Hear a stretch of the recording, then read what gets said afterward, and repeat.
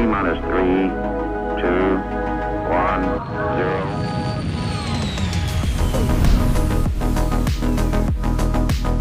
0. Hey folks, welcome to another episode of the Launch Sequence Podcast, that little space podcast that generally just talks about Star Citizen. Today, we are touching on a subject that hasn't come up in a couple of months, but it's pretty important if you haven't heard about server meshing. Star Citizen is going to depend on it. And I thought I'd bring in two people who have recently given their own reactions to the CitizenCon server meshing presentation. Got a lot of great feedback, and I think a lot of good discussion going, and a lot of people really interested in server meshing from a more technical standpoint. So I figured, why not bring you guys on, put you in the room together, and let you talk about things that generally fly over my head, and I'll just kind of nod and ask questions and pretend like I know what's going on, and maybe we can help introduce the community at large to better, greater understanding of server meshing. So Tybio and Kevin, thank you both for joining me today. How are you both doing? Doing excellent, man. How about yourself? Oh, I'm great. Thanks for asking. Kevin, what about you? Doing good. Yeah. Cool. Well, both of you were kind enough to agree to come in today, and I figured we should probably start by introducing who you are and letting people know your own pedigree and why you want to talk about this kind of stuff. So why don't we start with you, Tybio? What is it that you do? Why did you kind of take on this subject and start talking about server meshing? Well, thank you. I've worked in the networking field since '94 with Suranet back before it was the internet. And I started in operations, worked in engineering, architecture for all the big boys. And then I guess about 10 years ago, I moved into network automation and control, which is a lot of words to saying, do things without people involved. That was actually about the time I got involved with Star Citizen for the first time. And then after this last CitizenCon, there was a lot of comments going on after the demo, and I just thought I could add some value and clarify some of the pieces that I knew well. And I want to thank Kevin, because his video was the one that got me thinking about, hey, I can actually do this. So that's where it all came from. Cool. Yeah, community does a good job of bouncing ideas off each other. So did you play Star Citizen, in that you kind of said you found out about Star Citizen about 10 years ago, and then now with this CitizenCon, you started talking about it. But in between that time, were you really that interested in the game? I was always interested in it, but I faded in and out over the years. I actually backed on Kickstarter in 2012. I think it was 12 when it first came out. And then I played a little bit around before, when the hangars were still involved. When I guess the hangar module, whatever we used to call it back in the day. And then a little bit more when the Persistent Universe came out, but I haven't been like a consistent player. I've kind of been gating myself so I don't burn out too much on it before it hits the wild, Good call. It's a good idea. Yeah. Kevin, how about yourself? What brings you to Star Citizen, and what is your background regarding this kind of stuff? Yeah. So I come out of software engineering. I studied that in school. I realized pretty quickly that I wasn't going to be happy spending 40 hours in a cube writing code and not talking to anybody. I might secretly be an extrovert. So that was important to realize. And so I bounced around for a few years out of school, tried a bunch of things and wound up in actually cybersecurity. Although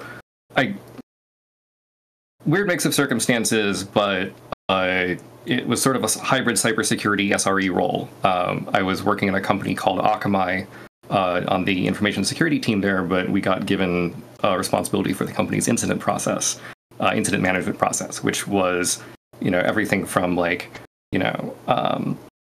of the links on one of the data centers is down, we got to go call the internet service provider and get them to light it back up, or big internet scale crises like Heartbleed I was there through.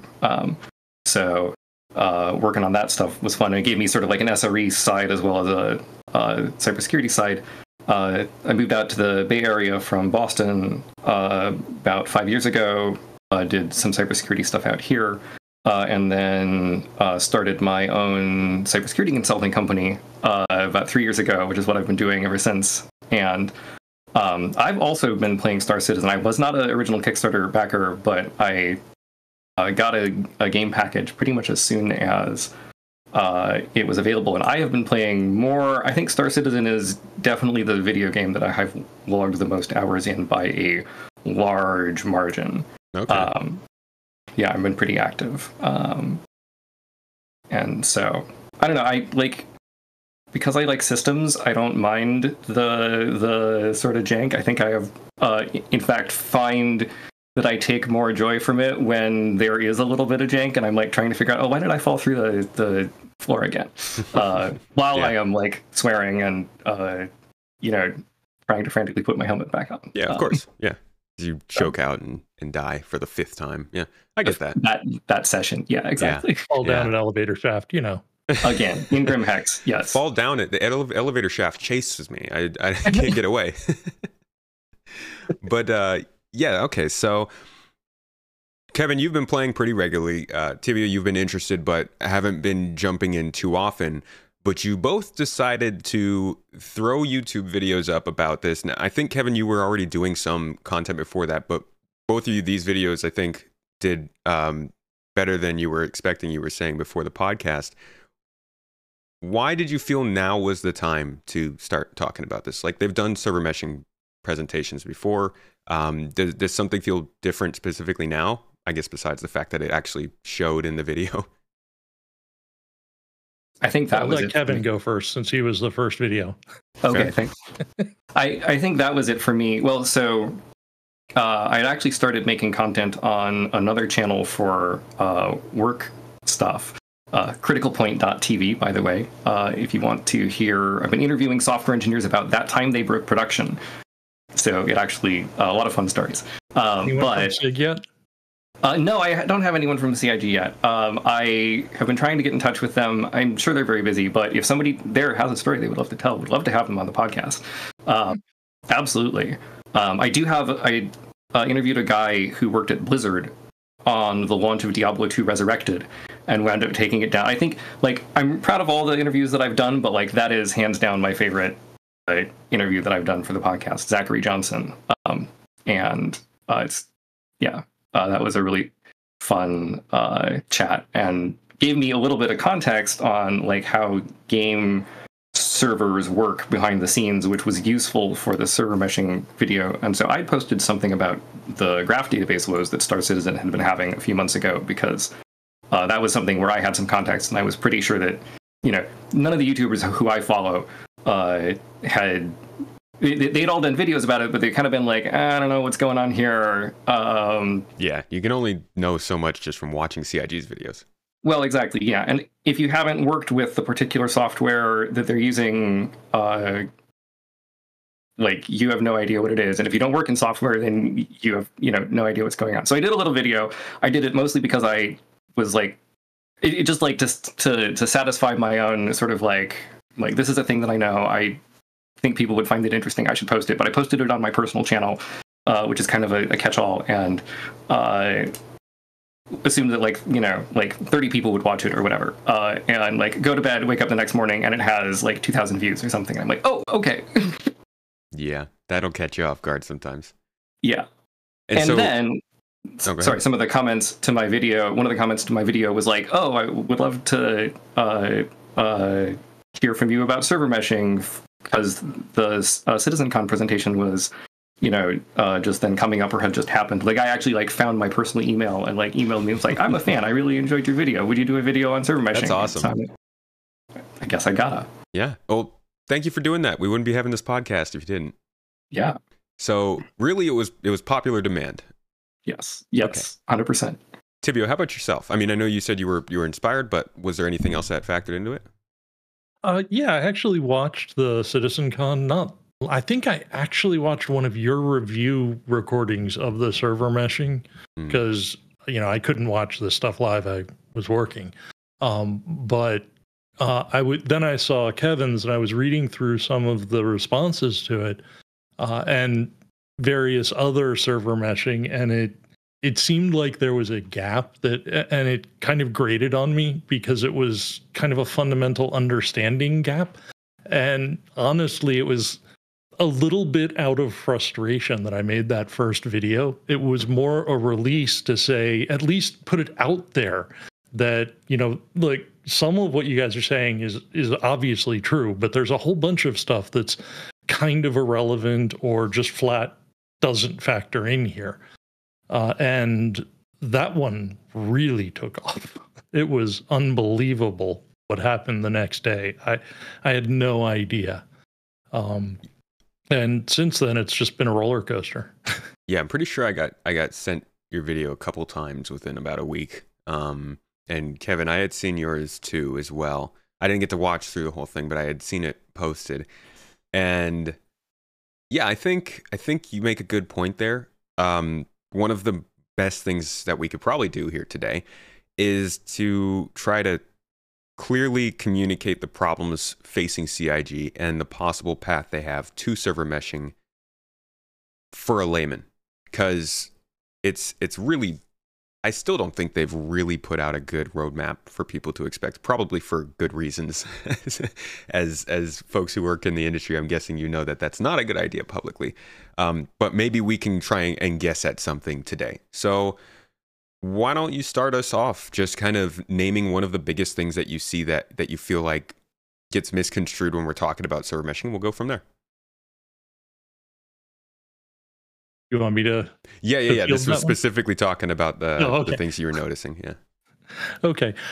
Probably the biggest one is just the sheer level of complexity. It seems like there's this desire to simplify it down in order to kind of imply that why is it taken so long? And there's kind of this balance I'm trying to struggle with keeping where, yes, I think it's taken a really long time to get there, but it's not like they could have turned this around in a year, right? I mean, this is some deep stuff they're doing here. So maybe not 12 years, but once they hit the ground running, it's not going to be like 6 months later, right? You're talking years of development to get something this complex solid enough to roll out even in an alpha state. So to me, that was what I was trying to convey, that we don't have to be pleased necessarily about the 12 years of history. Oh yeah. But we still have to be realistic about the level of complexity that they're fighting with to make this thing happen.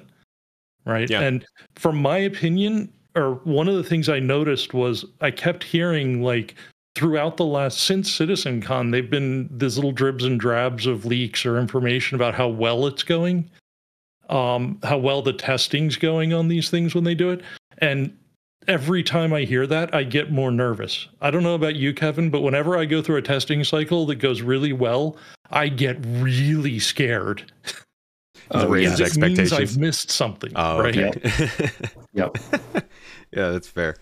I've tried coding.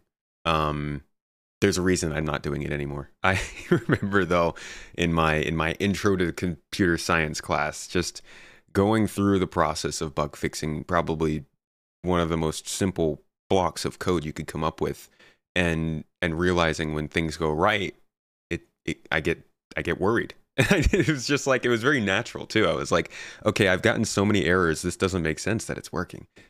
But do you think that while these are leaks, do you think that communication about the status of server meshing is better or worse to share? And this is for either of you, because I just talked, so I'll let Kevin get that, and I'll jump in at the end. Yeah. I feel like, I don't know, I always want more information than less information, and I really admired CIG for how much they've been willing to build in public, even though it has gotten them, at times a lot of flack. But I mean, like, coming from the cybersecurity side, I'm always pushing for more disclosure of like what happened in a cybersecurity incident. And so here, I really, value their willingness to, tell us as much as they can. Largely because I find it really personally interesting. I'm fascinated by how these systems work and all the work that goes into them, and like. I just, in the same way that I enjoy watching like factory tours behind the scenes of how, computer monitors get made. I enjoy watching stuff like this about like how video games get made. Yeah. There's a lot of human effort that goes into this. It's honestly, people don't realize that that's a big part of the reason Star Citizen has success is because it's a bunch of people who really like watching the process as well as playing the game too. Yeah. Very much. And talking about the process endlessly. Yeah, endlessly. Absolutely. And I mean, oh, go ahead. Sorry, Ken. Well, and my attitude about the game itself has always been that, like, I'm not here for whatever the game is, you know, in the Platonic future vision. I'm here for what the game is today. And it happens that I enjoy it, you know, being, you know, kind of in the state that it is. And I enjoy getting to participate in the process of, like, making it the thing that we all want it to be. And so that's, yeah, that's something I really value about Star Citizen that no other, you know, video game, you know, frankly, few other things in life have given me. Mm-hmm. Yeah, I'd agree with that. I mean, I even when I wasn't playing, I was still keeping up with what was going on in the, you know, in the news. Not that there was much until pretty recently, but I was doing my best. And to your initial question, I would say I'm kind of torn because I don't think the way it works, and Kevin, jump in here if I'm getting this wrong, but the way an engineering group tends to work is to pose an idea, start working on it, figure out where it won't work, retool that section, and then it's just a constant cycle of iteration. And people who aren't in that world often see that as failure when that's actually the process working, because it's how you refine and get a better outcome. And again, I want to be careful not to say that 12 years is, you know, fine, it's you know, it's perfect. But at the same time, it makes it a problem if you release news and then in 3 years you come back and say, well, it's now we're doing it this way. Right. So they're in that kind of information bind that, you know, I work for a vendor right now and I deal with that every day, right? Okay, what do I tell the customers? What don't I tell the customers? How much of my capital, how much of my trust that I have from the customer can I burn if this ends up being wrong? And then do I stop becoming a valuable source of information for them? And that's the bind. It really seems to come from perspective too. You can have bad news that if you don't have the context looks extremely bad compared to with the context makes sense. And I think with software development, that's probably more true than a lot of other things that people are more familiar with. You know, if you are building a car and you're like, oh, we can't, the car doesn't work because we can't get the exhaust fumes out enough. People understand that you can just make the exhaust bigger to get more fumes out. But when it comes to a game and you're like, oh, well, we built this system, but it seems to make everybody's legs disappear. People are going to be like, oh my God, the game, what do we do? Or so it makes everyone do a T-pose on a chair. Yeah, our favorites. So I think there's some perspective there too. But you're also, I want to get back to the specifics of server meshing again soon, but now you've brought up this new topic of the time it's taken. And I would be interested in, you guys have both had what sounds like at least a decade of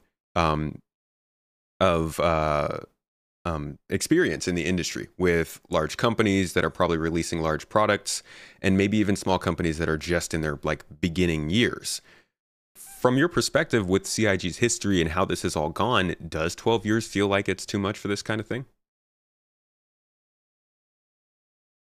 Well, it's challenging because it all depends on their goal for the release, right? Did they spend 7 years shooting for absolute perfection, which is unattainable, and then suddenly have to realize that, you know, we got to get this at least workable and then iterate on it from there? Or did they have a 12-year plan 12 years ago and they just didn't tell us? You know, so not knowing which of those, and I have a guess, right, as to which it was. Go creep. But there is a learning curve for a company like CIG that doesn't have a historical presence, right? They don't have a methodology to know when they're going down blind alleys or when they're chasing too hard for perfection. So I do think they suffered from a lot of that, and I don't want to say that 12 years is too long, but it has that feel about it that it could have been shorter. I guess I'm struggling because I don't want to cast aspersions on other engineers when I have no idea what's going on, right? Yeah, you know But how it feels to be in the other 12 seat. years is a long time. Yeah. I think there are definitely clear signs that they expected things to happen sooner. And I think a lot of what we see of Star Citizen now really started in like 2018, right? With 3.0. Like that was the point where they got the 4 updates a quarter going, or 4 updates a year going. That was the point where we started to see free fly events. We got Invictus Week. They started doing global events and missions, and like it felt like they actually had something together. So a lot of times I do consider, I'm never going to say that like the development time started later, but I do think about those first 3 years as being kind of they were figuring some stuff out. First 3 years, gosh, that was 6 years. It was 6 years, and it did. I agree with you. It felt very much like they found a focus. They refocused and narrowed their view in on achieving things, and yeah. I agree. And then a few years later too, about 2020, it felt like that happened again, and now again, kind of feeling like that. So I'm not saying there's a cycle, but Kevin, I see you nodding. Is that what you notice? The launch of the first Xenothreat, the first global event. Yeah, I'm having some internet connection issues. Yeah. Sorry about that. No problem. I do think, I don't know, one of the things that I know about projects like this is that they have a tendency to like come together. There's often a lot of sort of like foundation that has to be laid, and then once the foundation is in place, the superstructure can go up very rapidly.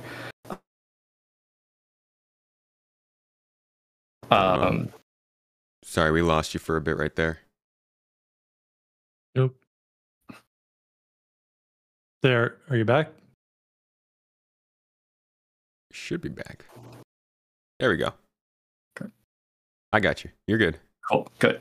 The other thing that gives me some sympathy for them is that, as a friend of mine puts it, they have only chosen to solve 5 of the hardest problems in computer science at once. What are those? That's a great quote. I think she's being a little bit facetious, but the latency and correctness constraints or latency and reliability constraints is just like, no one else has built this, and there's a reason that no one else has built this. And it'll be very interesting to see if they can pull it off. I think we might live in the first moment where it is possible, in terms of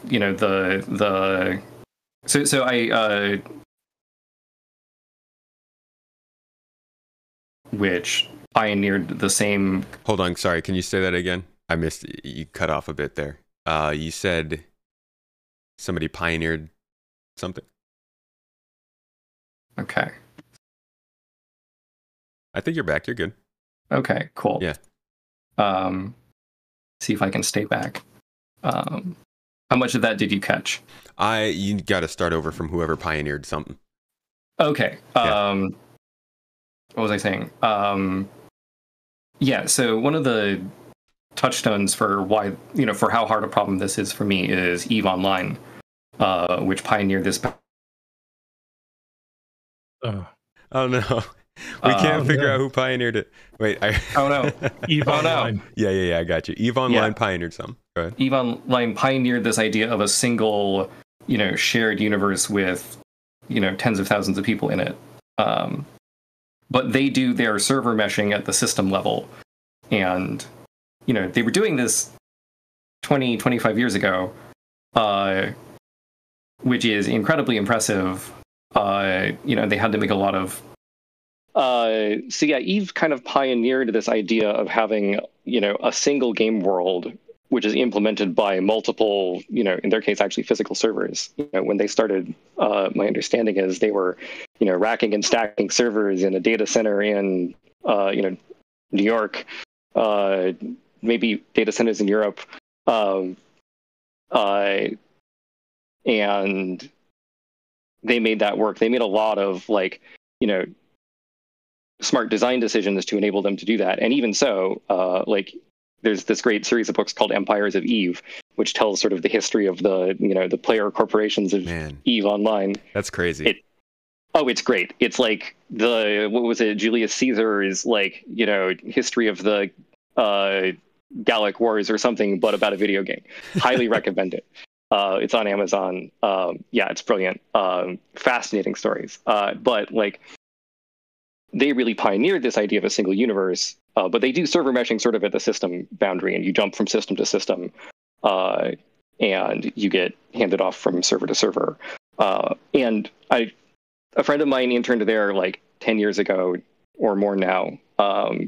And so I visited him in Reykjavik and spent, my parents were like, did you go see some glaciers? Did you go see some geysers? I'm like, no, I spent the weekend drinking my way around Reykjavik with him and his coworkers. So I can tell you all the best bars in Reykjavik. But nice.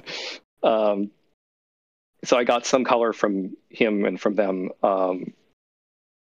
But nobody has attempted anything with this kind of, first person.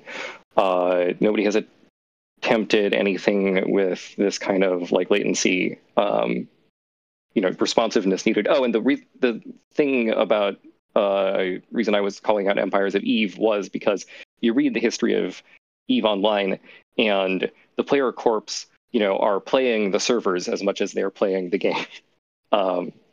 They're using the behavior of the servers to their advantage. They'll even call up Eve or the CCP games and go hey, we're going to have a battle in this system. Can you add extra capacity there? I mean, and that's kind of what people are saying should happen with Star Citizen. I don't know one way or another, but this last weekend we had the Daymar Rally, and it's a big event. A lot of people are watching. It's a very, I think, good opportunity for CIG, and so people naturally would be like, hey, can you guys, try to make sure these servers are more stable? And unfortunately, we 30K'd in the middle of one of the races, which was, I've never seen that happen during the Daymar Rally, which was always a blessing. But this year they got us. Getting the full Star Citizen experience. Yeah, really though. I mean, I think they're at a point right now, man, where they're locked into this architecture until they flick the switch. Right. I'm not entirely sure they have a lot of capability with the servers as they stand today to do anything except kind of keep them online if they're lucky, right? Yeah. Well, that's a lot of the game too, right? I mean, obviously, if we had our way, the star map would have been changed a long time ago, but they didn't have the bandwidth to do it one way or the other. And with the star map especially, and all the flash stuff, right? It's so ingrained all the way down that they didn't have that capability to act in a kind of specific way, right? They had to either do all or nothing. Mm-hmm. And my feeling right now is that they're getting to the point where in the next year to year and a half, they're going to start doing those, rip that out, put the new stuff in. And, if they do this right, then that means everything will be more modular moving forward. So they can do those more iterative changes instead of these holistic swap outs. Right. Let's get back to, Kevin, what you were kind of talking about, getting at, and that is a lot of people's feelings about server meshing is mixed by how people describe it. Some people describe it as the greatest thing in gaming. It's going to change the entire industry. Some people describe it as, it's cool, but other games have done it. And even you were just saying that Eve has their own version, but it's on a different kind of application. In previous episodes, I've had some people come in and talk about server meshing and how it is different in each case. But I think a lot of people are wondering just how actually special what they're doing with server meshing is. So Kevin, since you actually started that kind of conversation, is there anything you want to add to that to really explain your feelings about it? Yeah. So, I mean, I'll say that I don't know anybody else who's doing anything nearly this scale. Like I say, Eve are the only ones who come close. There was a company who started actually around the same time as Star Citizen called Improbable.io, who had some really interesting tech and were trying to sell it to MMO developers. And I think maybe a Kickstarter MMO picked it up. I forget the name now, but that the Kickstarter MMO died. I checked in on Improbable's site a couple of months ago, in preparation for my server meshing video, and they were doing some kind of NFT nonsense. Was that the Spatial OS developers? That sounds right. Yeah. Okay. So you know them. Yeah. They have, as far as I can tell, gone nowhere. So. Yeah, I remember that project. It was, they were running a game called Scavengers, I think, which was like kind of in testing, but never really got anywhere. So really unparalleled in the industry from what you've seen. Yeah. How about, to the best of my knowledge. How about Dual Universe? Is that something that you guys have looked into? No. No, that's the only other game I know that attempts something like this. I would check it out. It's not nearly as big, but their big sell was the idea that they were running on server meshing. Everybody was in the same place, and it looked kind of like a more fancy Space Engineers, where everybody was building stuff, trading stuff, and all that kind of thing. I don't know how well it's been going, but I do know that's something that is sometimes compared. Yeah, I'll definitely look it up. I think one of the keys here is, with the server meshing CIG is doing, I feel like it's not a revolution, it's an evolution, right? It's taking the pieces that have been started through the last 30 years and just, implementing them fully and completely with the new technology. And they're trying to do it in a way that it'll support really any gameplay, which is also something I've never seen before. I've never seen like a space game that wants to do FPS, that wants to do crafting, that wants to do exploration, right? It's this grand vision that's going on. And honestly, solving that sort of portability, as Kevin was saying with Eve, when you narrow the scope down, it's not as difficult. When you broaden the scope out, you just kind of exponentially increase the level of complexity you have to solve for. Well, and you say it's an evolution and not a revolution, but and I think that may be the way that we experience it. It's just, the universe gets bigger and the tick rate stays the same, but I think on the back end, the kind of engineering, the kind of re-architecture of the underlying server, like the technical term would be state machine, that has been required to go from what is a single-threaded or like lightly multi-threaded process to a fully distributed process is night and day. Absolutely, I do agree. Their use of like microservices and the spreading across like the Amazon infrastructure, I would agree with that. That is, they can build on that because AWS exists today. When all the other MMOs were around, it didn't. Right, exactly, yeah. But there are techniques and technologies that have been learned from the other services that are already running there. That basically all I'm trying to say is they're not like inventing it from the ground up.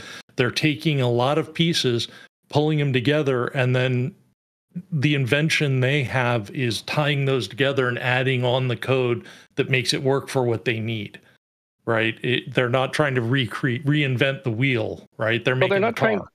They're not trying to yeah, I mean, that's part of it. They are using existing tech. One of the things that came out in my interview with Zach Johnson, who'd been at Blizzard, and which I thought was interesting, was that games and games companies have actually lagged significantly in their adoption of stuff like AWS, any of the like microservice stuff. There are still certainly games out there where the servers are still running on a Windows box. It's one server, one Windows box.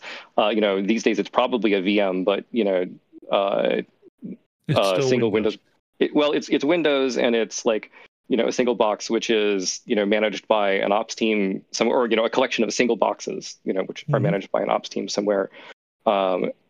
Games have been relatively slow to move to this distributed model because of, I think, the shape of the problem that they're solving. And so while CIG are, composing, maybe it's Kubernetes or AWS or,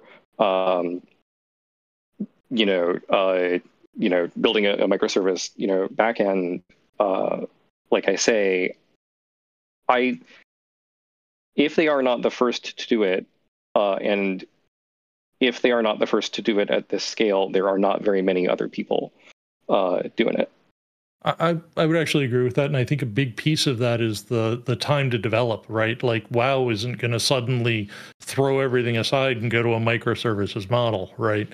And everyone in these tends to wait for someone to solve the problem and then dogpile on.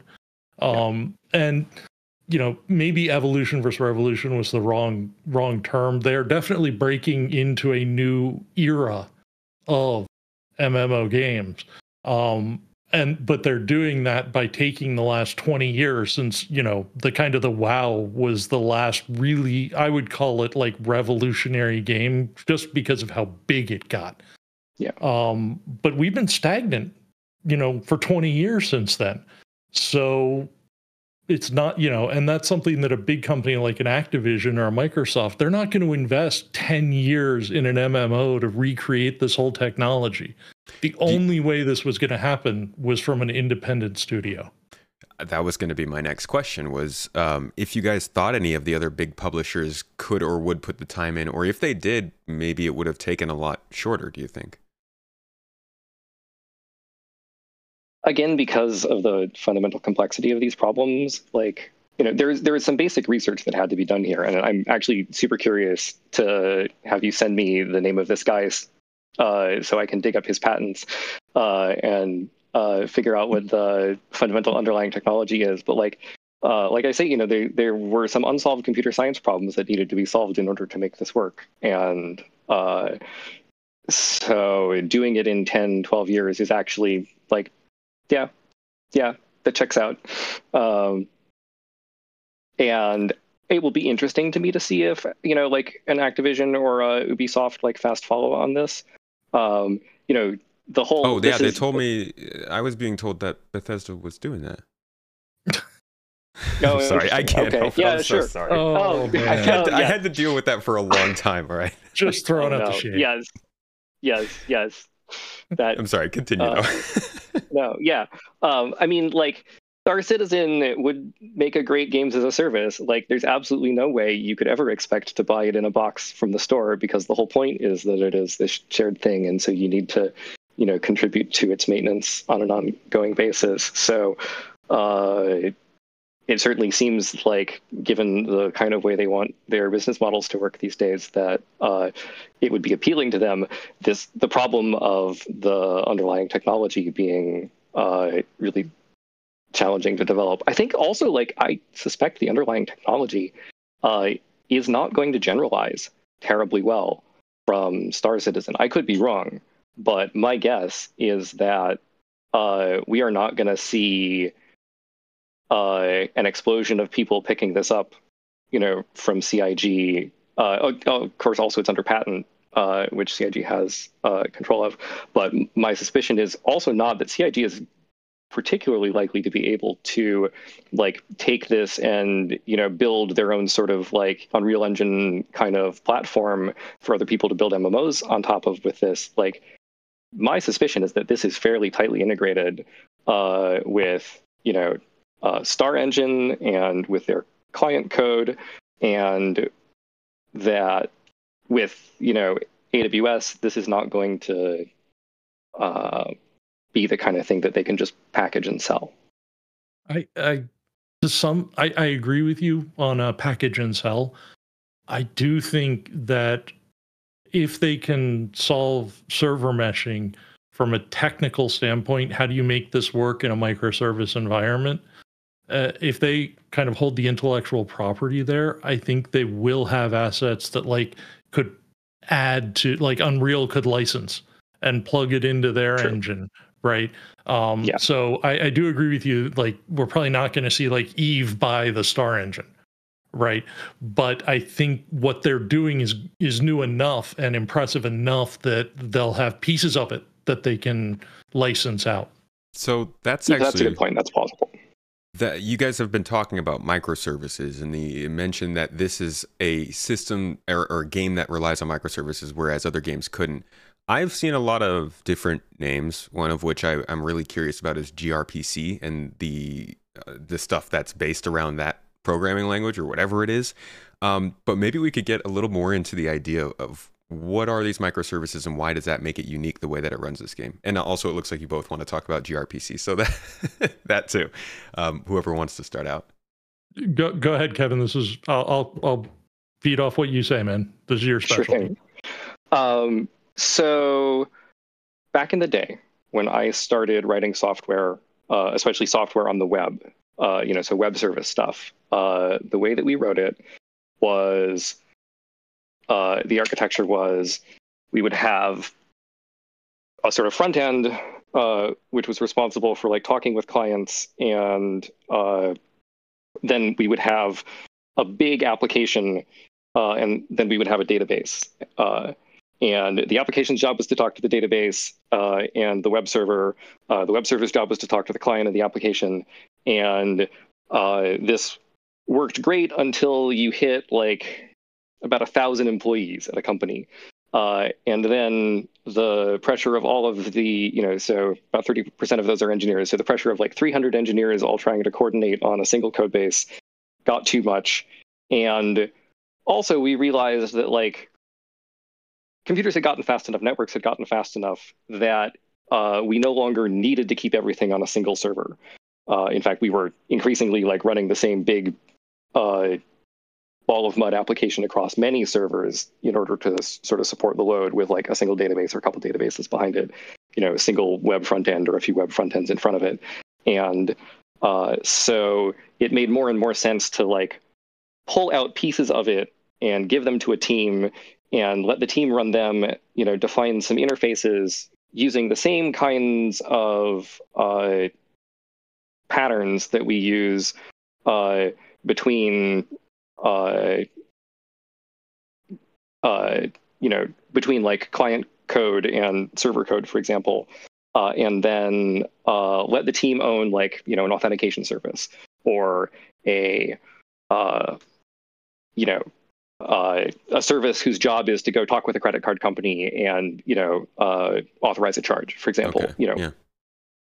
And but games, again, have like lagged behind this. Games still overwhelmingly run with this kind of like big ball of mud architecture, which is a pejorative term, and I don't actually mean it that way. It makes sense in a lot of cases, but like, it is the technical term.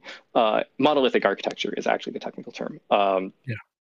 And so we found substantial benefit in like pulling out different pieces and letting them talk to each other. I always say that the degenerate case of a microservice architecture is where there is more than one service for every engineer at the company.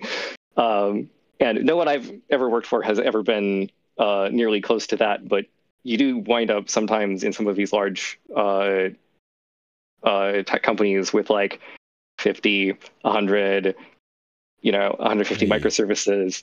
And yeah, if you've ever like loaded a web page and like half of the web page doesn't load, your browser says the web page is fully loaded, but there's a bunch of things spinning on, like each of those things that is spinning is talking to potentially a different microservice on the back end. And you can wind up with hilarious or terrible results. And so I tend to believe that there is a like right amount of microservices, and we have gone too far in the direction of too many. As we do. Many places, as we do. Yeah, I mean, the classic example here is, credit card processing, as Kevin brought up, right? If you, like Ticketmaster, for example, right? They, I don't know when, but at some point they were a monolithic infrastructure. And then a Taylor Swift concert went on sale and it blew up. So what microservices allowed them to do was, they had maybe 4 credit card processing microservices up at a time. As the volume increased, they would be able to fire up copies or new processing and split the load across more services to handle these spikes. And then conversely, shrink that back down afterwards, so they're not spending a ton of money for this monolithic infrastructure that is sized to handle the worst case scenario. Right. In point of fact, I suspect that they only have one credit card processing microservice. When I worked at Stripe, I got a little bit of insight into the structure of that, and it's actually very slow. You get relatively few requests. But that's true. Your point stands. Like, there are a lot of other places where microservices allow us to, and also the knobs and levers that AWS gives us allow us to like auto scale. So if we get a big capacity spike, especially on the application side, we can go, like double or quadruple the number of servers that are dedicated to a particular task for like a couple hours, and then shut them down and only pay for the hours that we're using. Rather than, back in the old day, like if you wanted to double the number of servers, you had to, go through procurement, get the hardware shipped to you, get somebody to stick it in the rack. Yeah, absolutely. And this is one of the things that I've had the most trouble conveying to people. And you touched on it, Kevin, in your comment. So I just want to bring this home to everyone. Is scaling horizontally has a point where you spend more time coordinating than you gain in efficiency from doing so. So there will be a point in server meshing where it is no longer beneficial to split the load. And I think that's important for people to comprehend. It's not a how should I put this? It's not a perpetually servers, right? Yeah, exactly. Well, and this is particular to the problem that server meshing is solving. Sorry, because it is not always the case, depending on what problem you're solving, that Correct. you need that each of these need to coordinate. It's the fact that you need to do the handoff of one to, the handoff of like a player from one server to another, or the handoff of an object from one server to another. And you have that boundary zone where they both need to know about where two servers need to know about an object. Yeah, exactly. Yes, which makes this a real hard problem. So absolutely. When it comes to this method of running microservices, and you gave an example, for instance, with Ticketmaster, could you guys maybe talk a little bit about any of the microservices you do know that are kind of helping to power server meshing, or how this could benefit Star Citizen above other games that run in the mud monolithic format that you talked about? I'll be honest that I'm actually not sure. I haven't, from what I've seen of the architecture that CIG has published, the talks they've given, I'm not sure I would call server meshing a move to a microservice architecture. It's certainly a move to a distributed architecture, and there are, they've actually been moved to a sort of devolution of some of the concerns. So, for example, they stood up an off service at some point to handle that piece of the work. But I think that describing it as a distributed architecture is a little bit more. Maybe this is technical nitpicking. I'm not sure, but I think it's a distinction maybe only you and I would care about. But for those listening, the difference between a distributed and a microservice is simply size, right? If you're doing a distributed system, okay, fine. But a microservice is really designed to be something that's fast up and down and to solve a specific problem.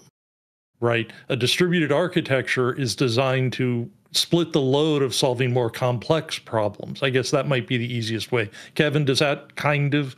Yeah. And I think for me, a microservice, in a microservice architecture, it's about the number of concerns that are being addressed. You'll have, of those, 50 microservices inside Lyft, for example, like each was solving a different problem. And you could scale them up, but there were, a bunch of services solving different problems. Whereas in server meshing, they're all of these servers are working together to solve the same problem. I think key for me. But, yeah, you're right. But it seemed you guys were alluding to the idea that Star Citizen is adapting this microservice structure as opposed to other games. I would describe them as adapting modern software operations technologies and techniques. Well, Yeah, at least they're not maybe a better lagging way to put behind that. anymore. I mean, Well, no, No, they're yeah, they're forged. They're actually they're kind of skipping over a huge number of steps here, right? And I think that's important to recognize. There's been a lot of conversation lately about the different protocols and how this is all going to work. And honestly, we're all kind of inferring because I've never seen anything like this before. Right. So are they using like gRPC? Are they using unicast? Are they using message bus, like a Kafka bus? We don't really know at the end of the day how they're transmitting the information. And that's kind of the key piece of information I'm missing on the network side to be able to say what this whole thing's going to look like at the end of the day. Right. So that said, I really do think that the challenge they're going to have is the synchronization between them all. Right. yeah. So where does gRPC fit into all this? So there was a change log. I forget the official name for it now. One of the updates recently, within the last couple of months, mentioned that they were transitioning one of the backend services, one of what might more reasonably be called the microservices, to gRPC, which is it's just a way for computers to talk to each other. It's just a standard for computers to talk to each other, as well as, or for like software programs, software processes to talk to each other, as well as a bunch of technical tooling around it. It stands literally for Google Remote Procedure Call. RPC is just it's a legacy acronym, legacy technical term. Yeah, it's a service that's been around forever, but Google kind of modernized it and made it useful again in the current era. I thought that Google built it from scratch. I could be wrong on that. They built their version of it, but RPC has been around for a long time. Yes. Yeah, I'm not saying they like wrapped the old RPC. They definitely rebuilt it from the ground up, but it kind of fills that same role that the old RPC did. Yeah, I remember they mentioned it back in, I pulled it up here, their letter from the chairman back in 2022 in May. They mentioned that they were switching over to gRPC as they finished building out the services for PES. And that was like the one kind of part of that letter that I was like, okay, this seems like a big change, but I don't really know what that means at all. It was an odd level of detail in the middle of a more generic. That confused the heck out of me about why they threw that one specific kind of very technical detail in there. To be honest with you, I couldn't figure out why it was there. Huh. It was an interesting tidbit. It was. Yeah. The cool thing about gRPC is both that it makes it really easy to define message formats, basically. And you get a lot of tooling around allowing, making your programs like send a message from a Java program and receive it in a Python program or C++ or Swift or whatever you happen to be writing in. But it's mostly just about that message format, and it's a highly optimized format. Yes. They have really done the work to make it as space efficient as possible and as low latency as possible. Because there's a processing engine. When it receives the call, whatever the other side is, it has to parse that, and they put a lot of time into optimizing that. Yeah, I'm glad that. Go ahead. Go ahead. Oh no, you're fine. Please, what were you saying? Okay. The dirty secret of software is that an enormous amount of time, often the majority of the time that a program spends running is spent like taking data from the network and turning it into structures in memory, or taking structures in memory and turning it into stuff that we can send out on the network. We call this serialization and deserialization. I've learned that. I've learned that studying Star Citizen. Serialized variables. Nice. Okay, yes. Yeah. Yes. One of many kinds of serialization Star Citizen does. Is that not the same? there's also in networking, we have a huge amount of serialization that happens. So once the data gets serialized at the application layer and sent down into the network stack, it also gets serialized, potentially at the protocol level and then definitely at the interface level. So, we're this data is well serialized by the time it hits a wire. So that's cool. Yes, it is exactly the same kind of serialization. Okay. Yeah. And so the more you can optimize the process of serializing and deserializing data, the faster everything goes. And Google with gRPC have like hyper optimized their serialization and deserialization routines. And so, yeah. And if you input data that's easy to serialize at the front end, right, then you get you compound the gains. Right. Right. Yeah. You can do a lot of smart design work there.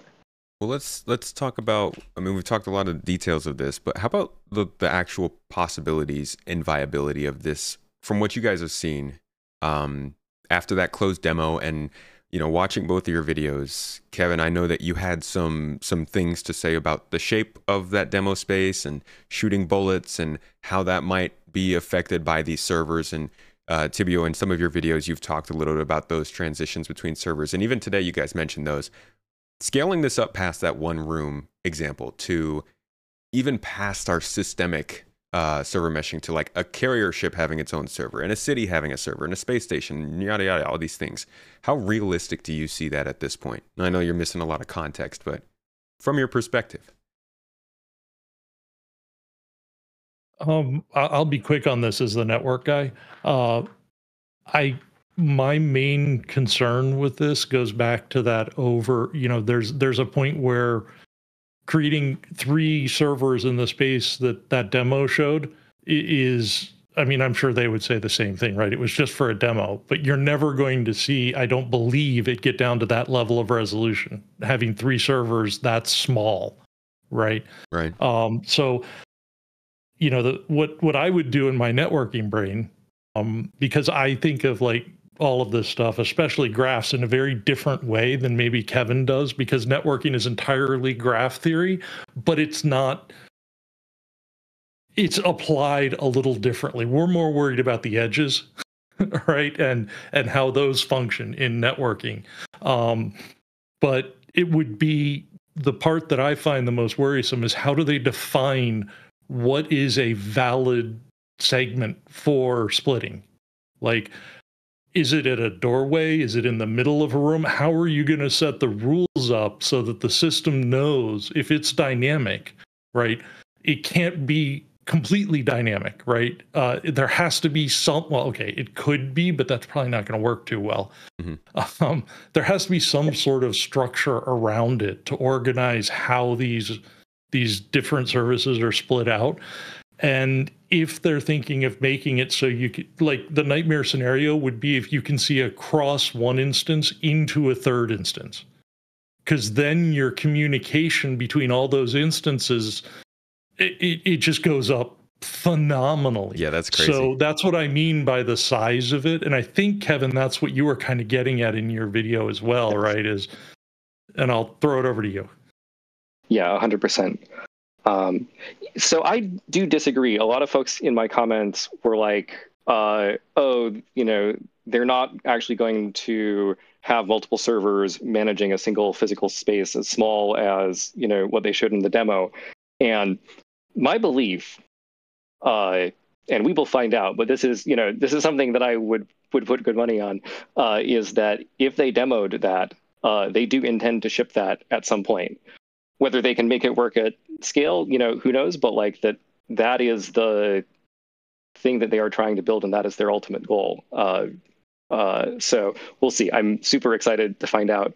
Be an interesting situation to need that. I do think that the technology they're building can do it, but is it worth doing it? I think is the ultimate question. And there's no way I have enough information to even begin to guess on, if the penalty is it actually more efficient to do that? I don't think so. But is it more expensive enough that they won't do it? I don't know. So I said earlier, I think we live in the first moment where something like this is possible. Whether they'll be able to pull it off, who knows? But like the way that we can now, sort of like scale up and scale down compute, the way, just that we've gotten like much lower latency links, just, as computing power has grown, Moore's law, maybe we're no longer fully tracking, but like, still able to do many, many more operations per second than we were 10 years ago. And so I think that it's possible. So basically the thing that I'm watching, the thing that will determine for me whether server meshing works or not is whether they can get the reliability up to where it needs to be and the latency as low as where it needs to be. And there are real hard trade-offs there. You can make like the reliability of the transition from one server to another a lot higher if you're willing to accept like a second's latency there. And if you're having a firefight in the middle of a hallway, that's not acceptable. You can get the latency much lower if you're willing to accept less reliability. And so that will be, I don't know, that's the fundamental computer science question for me, is whether like they can make that work. So for both, and it's the same. Oh, sorry. No, please. I was just going to add in, man, that it's the same at the networking layer, right? There's been this set of conversation about the protocols, right? Is it TCP? Is it UDP? Is it multicast? And really what it comes down to with TCP versus UDP is the exact same question, right? Do you want fast and unreliable or slightly slower and reliable? And that all depends, right? Because in AWS, those guys have built their own switches. I don't really know what the latency across their data centers is, but I can't imagine it's meaningful at all, almost. So It's maybe they can. At most. Pardon? Well, it depends on. It depends. Within a rack is different from across the data center, but it's order of milliseconds, order of single-digit milliseconds at most. I would be surprised if across a data center breaks a millisecond. Okay. I mean, it's the way they're building these things now is it's insane. It's absolutely insane. Now, if they have to go between data centers, right? Like if they're building, we need a Star Citizen system, data center. Like they got everything in one building, please. All game in just one building. Twitter did that. And Twitter is solving on some level of fairly similar problem of like fan in and fan out. And they built their own data centers, or at least like had big suites in colo in I think about 3 major data centers. So right. It's not inconceivable that CIG would do this, except for the ability to scale up and scale down. Where like, sure, you add 10x your number of servers for Fleet Week, and then you scale them down again, and you don't have to pay for all of that capacity. The other I had cut you off though, Tybio. What were you saying? Oh no, I would actually, if I could just dovetail on what Kevin was saying there. One of the big concerns I raised in my AWS video is, and I've learned since then a lot more about how they've been working with AWS, but I know tier 1 SaaS companies that are pulling out of AWS because it's so expensive. Not because AWS itself is expensive, but because when you scale it up to the level of these giant, mega corporation levels, right? There's an economy of scale. You're paying someone else to do something that's always going to be more expensive at that scale. I don't think Star Citizen will get to that scale, but cost of AWS was always in the back of my mind, one of those keep an eye ons.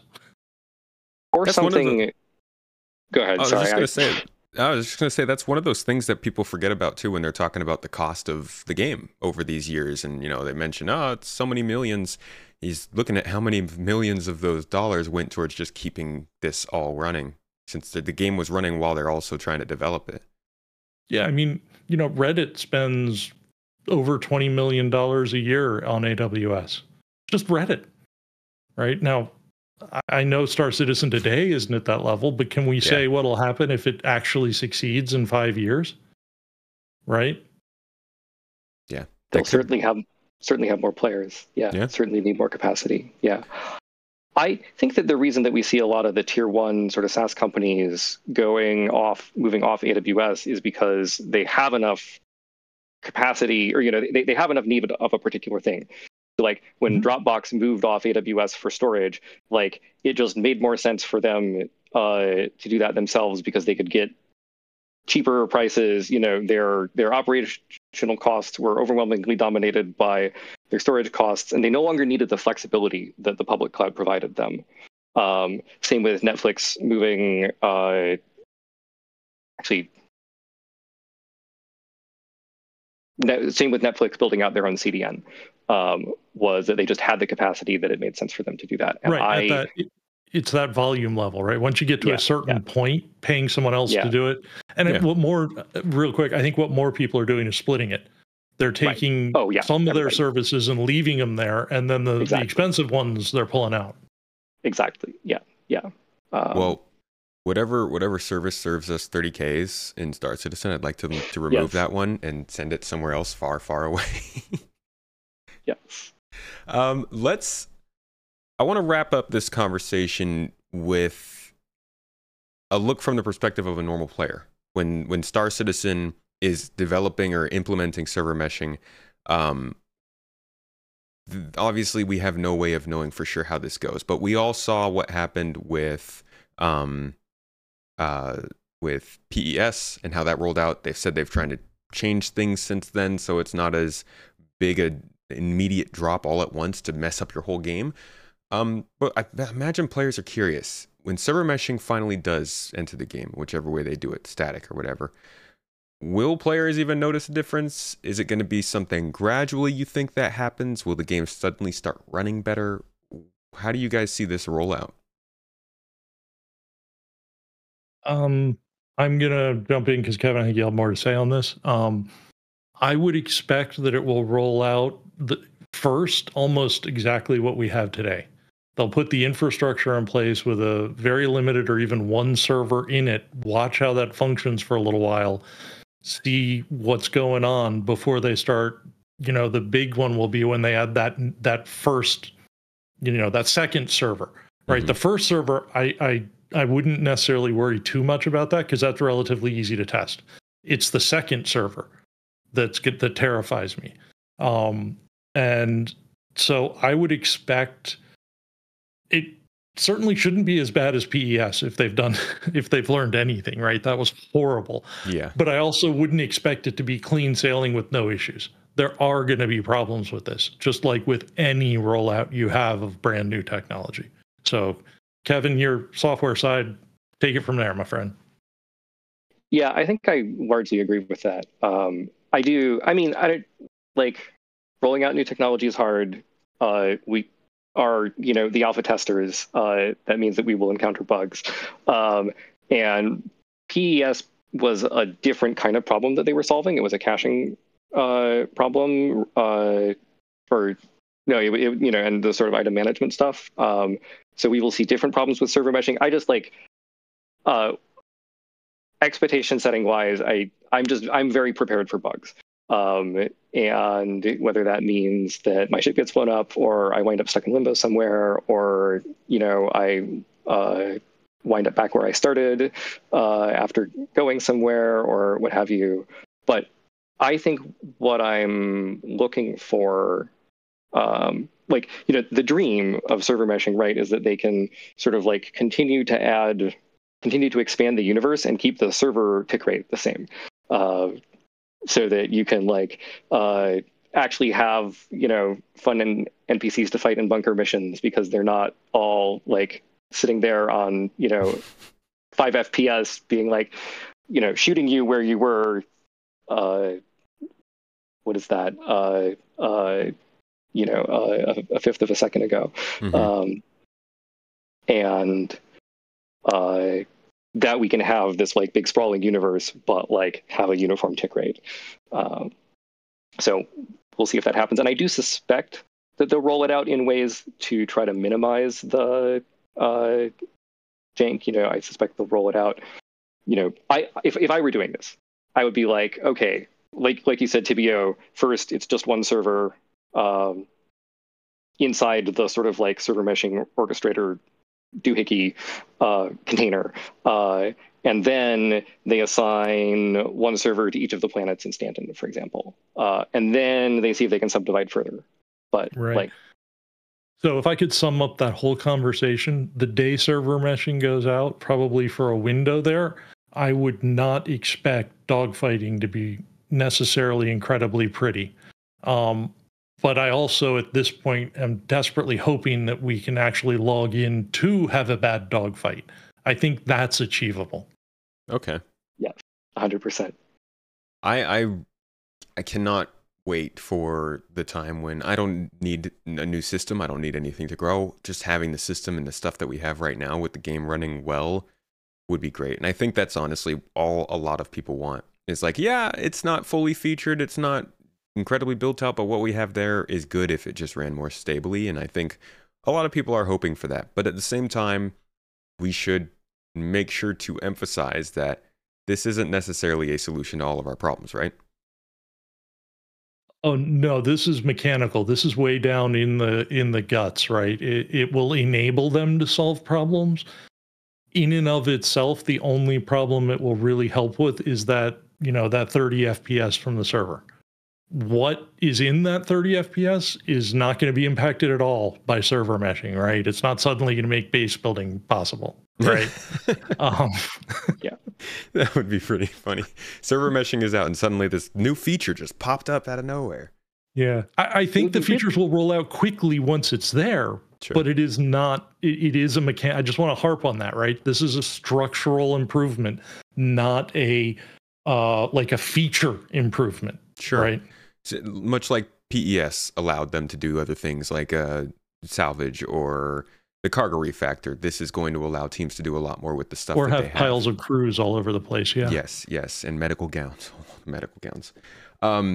But this is the end of a road that they set up 6 years ago, right? Well, the beginning of the end of a road, right? Server meshing was that thing that they put up as road to release. We want to do persistence, and we want to do 64-bit precision and object container streaming and server meshing at the end.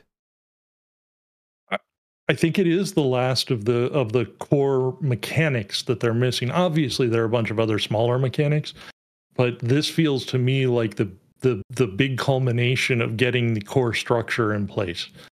So people might call me silly, but I have hope at this point because they've demonstrated something that actually works. And they seem to, again, they're a little too happy with how things are going, and I think that concerns them as well. But they seem pretty pleased with how things are going. So I actually do have some optimism here. Cool. And Kevin, were you going to say something? I just 100% agreed. All right. And I mean, I say to the devs, like, I'm pulling for you. I'm super excited for this to work. I know that there will be bugs, but I, trust that you can iron them out. And, really, excited for this, excited to see where this goes. And know you have a lot of hard work ahead of you. But yeah. And at the end of the day, please tell us how you did it. Exactly. Yes. Buy you a beer. If I see you at a CitizenCon sometime, because I want to hear the stories, and you deserve it for pulling off something so monumental. Absolutely. I bet there's a lot of stories. Oh my God. All right. Yes.